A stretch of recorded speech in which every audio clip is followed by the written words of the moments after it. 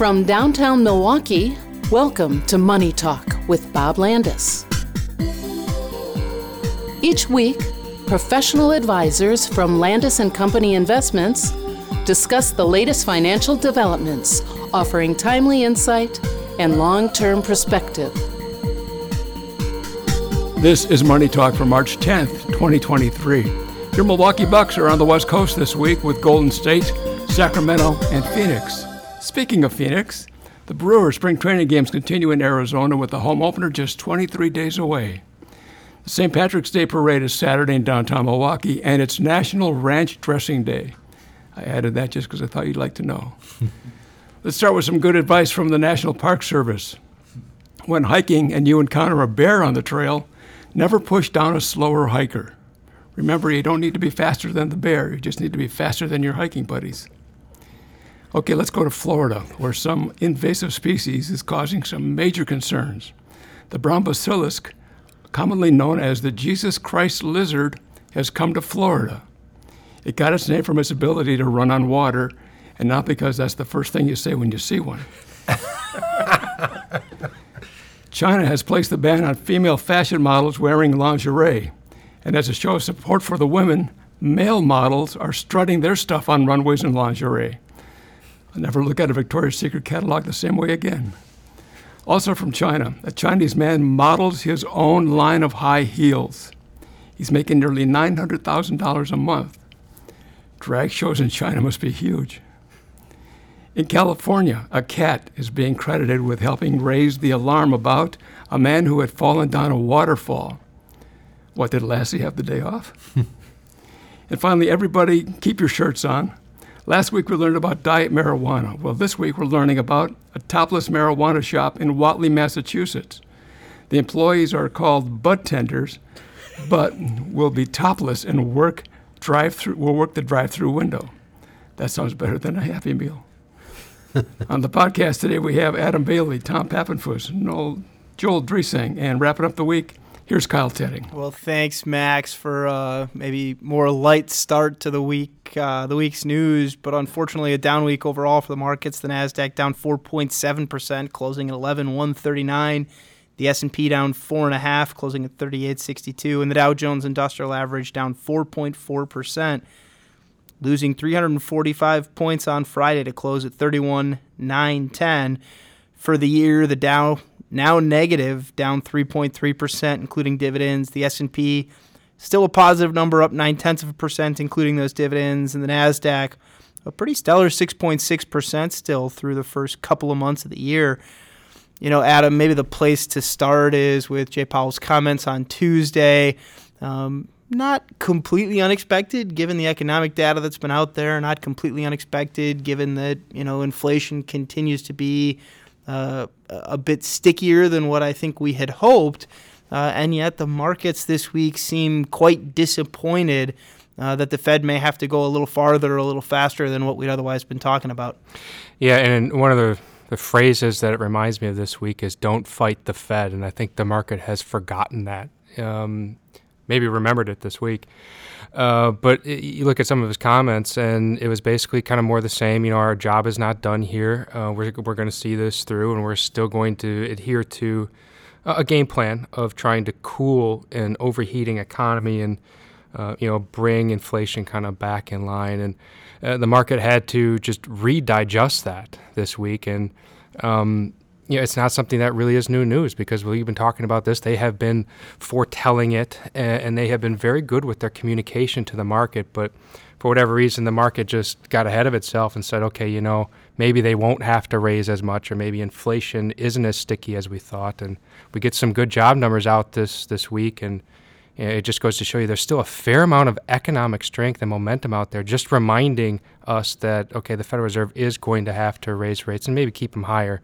What we got to remember. Adam, I'm always amazed reading the articles that come out when things like this happen, when Chairman Powell, addresses people or gives a news conference, and it's all like, well, he clarified that the Fed doesn't have a set plan, that they're going to watch things and address it accordingly. And like you say, I mean, that's all they've been saying all along. Yeah. So it's not really a surprise. Tom, I think part of the conversation here revolves around the direction that interest rates are headed. Certainly, you look at shorter term bonds this week, they took a pretty big jump Tuesday, Wednesday on the news from the Fed. And yet as we look at longer term interest rates, the move this week in particular on the 10-year down from 3.96% at the end of the week last week to 3.7% this week. I don't think the market has really shifted long-term expectations all that much. And so if anything, kind of this divergence between near-term expectations and what we see longer term is more of the problem now. Yeah, I think, it's what I was going to kind of piggyback on with, there's a lot of confusion, I think, in the markets. What we're seeing right now is, with equities, we're seeing a lot of the risk-on type of assets still continue to do well, showing better performance year to date. Although, that would kind of signal that we're not worried about a recession, I guess from an equity standpoint. But all the while, we have Federal Powell coming out and telling us that, rates are going to go higher and we're going to keep fighting this. And so it's just, I think it's really interesting. It's a really difficult time for investors to kind of grasp a hold of who's right, what's happening, what's the market, what are equities telling us, what are bonds telling us, and we're seeing one of the biggest inverted yield curve inversions here since I think 1981 was the last time I saw it, with the marginal difference between maybe the 2s10s or even going a different short versus long. And so typically you start to see that being a signal of an oncoming recession at some point, but market's kind of saying, I don't know. It's an interesting topic you bring up, short-term rates versus long-term rates. What is the bond market trying to tell us and as it relates to inflation? And I think it's telling us that inflation, it's a bit like wet paint. I mean, the longer it hangs around, the stickier it gets, and it's starting to get sticky, but it's not going to stick around forever. And you take a look at the yield on like the 1-year or 2-year treasuries where you get something in the 5-ish% range, but then you start looking out 10 years or 30 years, and we got the 10-year bond finished the week at 3.7. So it kind of shows you that inflation might be an issue here in the near term, but the bond market is saying it might not stick around forever. Well, and I think it's important to understand that the Federal Reserve controls those short-term rates, and the market controls the rest. And so if we're talking about long-term expectations, if we're talking about what the market thinks, the 10-year number is probably a better number to look at. I think as we talk about some of the other issues that are out there this week, the big headline this morning, Friday morning, was the potential collapse of Silicon Valley Bank. And then, of course, shortly thereafter, there's a headline that, oh, by the way, they're in receivership now. The FDIC has taken over Silicon Valley Bank. I already, within the span of a few hours, had a few client questions on it, and I'm sure that there'll be more. I think a strong reminder, first and foremost, that if you're investing in an asset that has a very focused customer base, a very focused line of business, which Silicon Valley Bank very clearly did, you're investing in a very particular risk. And so for the bank itself to have the number of customers involved in kind of the technology field, in particular high net worth investors, where a lot of their financial liquidity might have been tied up in private equity or the stock of their individual company, when they need money, either to put back into their business or for other purposes, they're going to go to the bank to get it. And if that bank also was taking a lot of risk with the investments, the assets that they chose to back those deposits, you've got a risk on your hand that maybe isn't well understood. And so, Adam, I think as we look at kind of the first meaningful bank default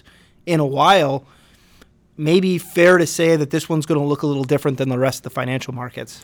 Yeah, and I also think we need to define Silicon Valley Bank is, I guess, sizable in their own right, but they are not a big bank. Let's be clear, big banks have to undergo stress tests every single year. They have capital requirements that they must adhere to.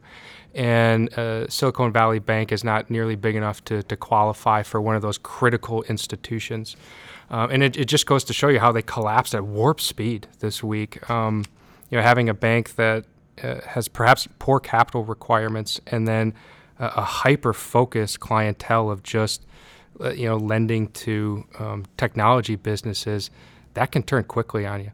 The FDIC has already taken it over and just going to make depositors whole as best they can within their requirements. So it's good to see the government act quickly on something along those lines. Well, and I think important to point out that while it's been a while since we've seen a bank failure, certainly this is one of the bigger banks, historically the second largest, although your points are quite valid. I want to be clear that it's not all that uncommon to see this kind of thing. Yeah, you're right. And you look back in the last 20 years, we've had 20 banks, give or take, that have had this happen to them. So on average, we get one every single year. And okay, fine, this might be it for the year. But you're right. This is a more normal occurrence than you would think. And more importantly, the FDIC has a pretty good process in place to take ownership of these banks. I recall going back just a few years now, but in my own hometown, there was a local community bank that was taken over by the FDIC. That transition happened quite expeditiously. The process for clients of that bank under that $250,000 FDIC limit doesn't change all that much. And so, there might be some headaches for those individuals in a bank like SVB where there were some larger deposit balances. But let's be clear that the FDIC has served a very important purpose here, that the banking oversight is functioning the way it's supposed to ensure liquidity, especially for smaller clients of the bank. They get that priority treatment. And so I'm always a little nervous about what this means for maybe the banking community at large. I don't want to overemphasize the importance that this one issue, and maybe there's one or two more out there with some of the cryptocurrency banks that are having some trouble right now as well. But I don't want to overemphasize the importance of this one bank failure, other than to stress that it appears that in this case, the process is working the way it's supposed to work. The FDIC has made clear that checks written against that bank are going to be cashed just like they always had, and that by Monday, the bank that's essentially taking over for SVB is going to be up and running, and customers will be able to go in and ask those questions they need to ask. And so, it's a scary thing, especially because the financial crisis is on everyone's mind when we're talking about the banking system, systemic risks of the banking system. This one's different, and I know there's a risk in saying that, and it doesn't mean that we aren't going to have some other failures, that there aren't some other concerns out there. But at least this particular bank failed for a very different reason. And Kyle, remember that the FDIC was set up after the Great Depression, and it's actually set up, to protect depositors, but also to protect banking, because the government steps in and makes sure that depositors are okay, and the banking system is better off because people have more confidence in the banking system. Yeah, I think this, particularly this will touch a nerve, right? Based on 2008, everyone's a little bit more concerned about it. I guess I'm the optimist and looking at the silver lining is that, well, because of how narrow and how specific this particular bank's activities were, it can kind of be a good litmus test for, okay, everyone check your balance sheets, re-look at everything and kind of reevaluate that landscape in its entirety. So, that one can kind of be that stress test to kind of force everyone else to kind of re-look at everything and make sure nobody else has some outside risks that we might be exposed to. Speaking of that, the Federal Reserve every year kind of completes their stress test for the largest 33 critical banks. For what it's worth, the last time they did that last year, 33 out of 33 passed their stress test. And those tests aren't easy either. They're looking at things pretty critically to make sure that, Tom, as you say, the issues we've had in the past aren't the issues we're dealing with in the future. And so I think those are all very valid points. I think there's going to be plenty that's written about even between the time this gets recorded and the time this gets listened to. But understand that, at least for now, I'm pretty confident that this issue looks very different than some of the issues we've dealt with in the past. Joel, the big news this week beyond the Fed seems to be some of the employment data. It seemed early Friday like maybe the numbers were good news, and then all of a sudden they were bad news again. And I think really what it's telling us is that the message continues to be mixed. Yeah, that's right, Kyle. And it's interesting to read through all of that, because there are a lot of people who, I think, as you were pointing out before, try to parse the details to try to figure out what's going on in the short term. And these month-to-month reports where a lot of the numbers can change by revision aren't necessarily good signs of what's going on right now. But if you look at the last 3 or the last 6, or if you look at the longer trends, it's a little more telling as far as telling you what the directions are. But yeah, it's, if you think of the Fed as, that bad news for the economy is good news for what the Fed is trying to do, right? Because it's trying to slow down the economy to keep inflation in check. So this was, it was mixed news. It was, the employers added 311,000 jobs in February, which was more than expected, and it's a very healthy pace, but it's also slower than it's been. It's, slower than the 3-month, 6-month, 12-month average, slower than it was the month before that, but it's still very healthy. The unemployment rate went up to 3.6%. It was at 3.4% before that, which was tied for the lowest since 1969. So it's telling us that the job market is still very robust, but maybe it's slowing down a little bit. And that 3.6%, the rate went up actually because there were more people who were losing their jobs or finishing up temporary work. It wasn't that sometimes we see the unemployment rate go up because new people are coming off the sidelines and applying for jobs, and that wasn't the case this time. It was more people losing their jobs and finishing assignments. And then I was looking at some of the other details of it, and the report showed that temporary help hiring is still going up. It's been up 4 out of the last 6 months, and that's usually a harbinger for a healthy labor market. So at the same time we're seeing these signs that things are slowing down, we're also seeing at least that sign that maybe things aren't slowing down that much.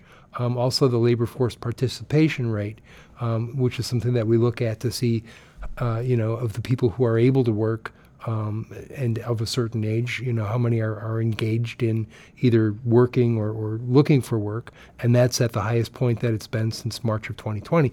But again, it's very reduced from, it's like 23% now.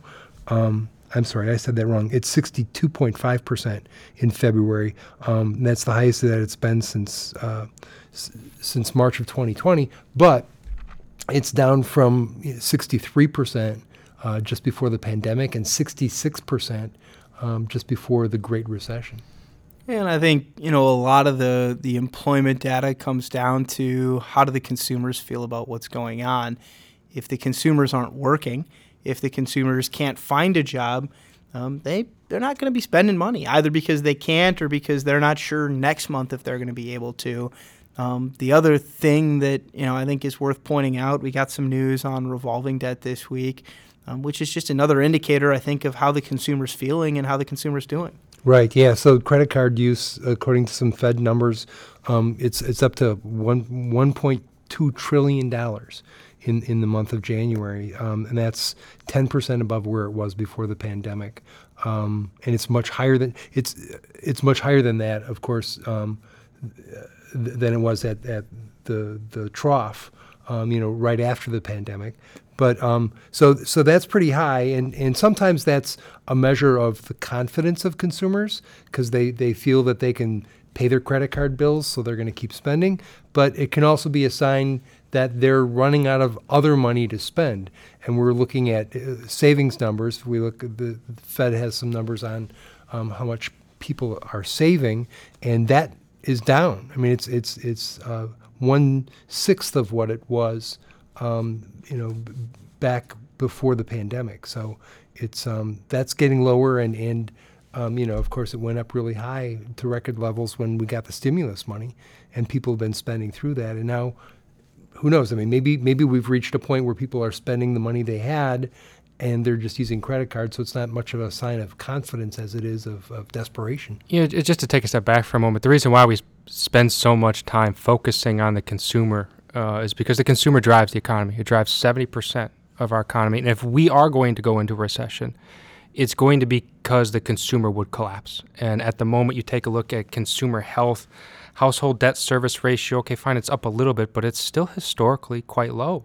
Assets to total liabilities, still pretty good. We've spent down half of $2 trillion excess savings that we had from the pandemic. You got about $1 trillion left, give or take.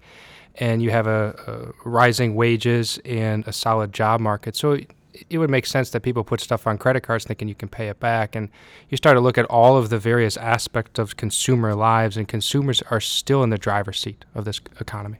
And it's why we can't look at any of these data points in isolation. It's why you've got to say, all right, consumers are spending more on credit cards, but here's a few reasons why. Or the wage that we're having to pay workers is up a little bit, but here's why that may not be as big of an issue. They're more productive, or there's more job openings, and so we have to pay them more. And so I think none of this is in a vacuum. And of course, when you look at what's going to lead to that recession, yeah, we can talk about the correlation between an inverted yield curve. We did. We talked about how the 10-year Treasury paints a very different picture than what shorter-term bonds are painting.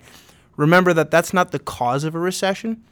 It's correlated with recession. It's something that we tend to see leading in, but it isn't the thing that causes it. What causes it, Adam, as you rightfully point out, is consumers.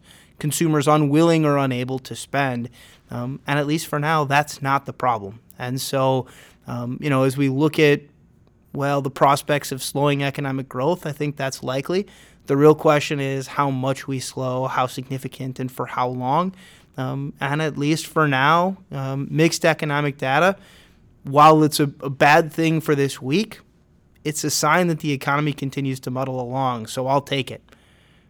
Thank you all for listening to the program. We enjoyed doing it for you. We'll talk to you again next week. Thank you for listening to Money Talk with Bob Landis. If you have a financial question you want answered on next week's show, email it to moneytalk@landis.com. To keep informed throughout the week, visit our Money Talk page at landis.com.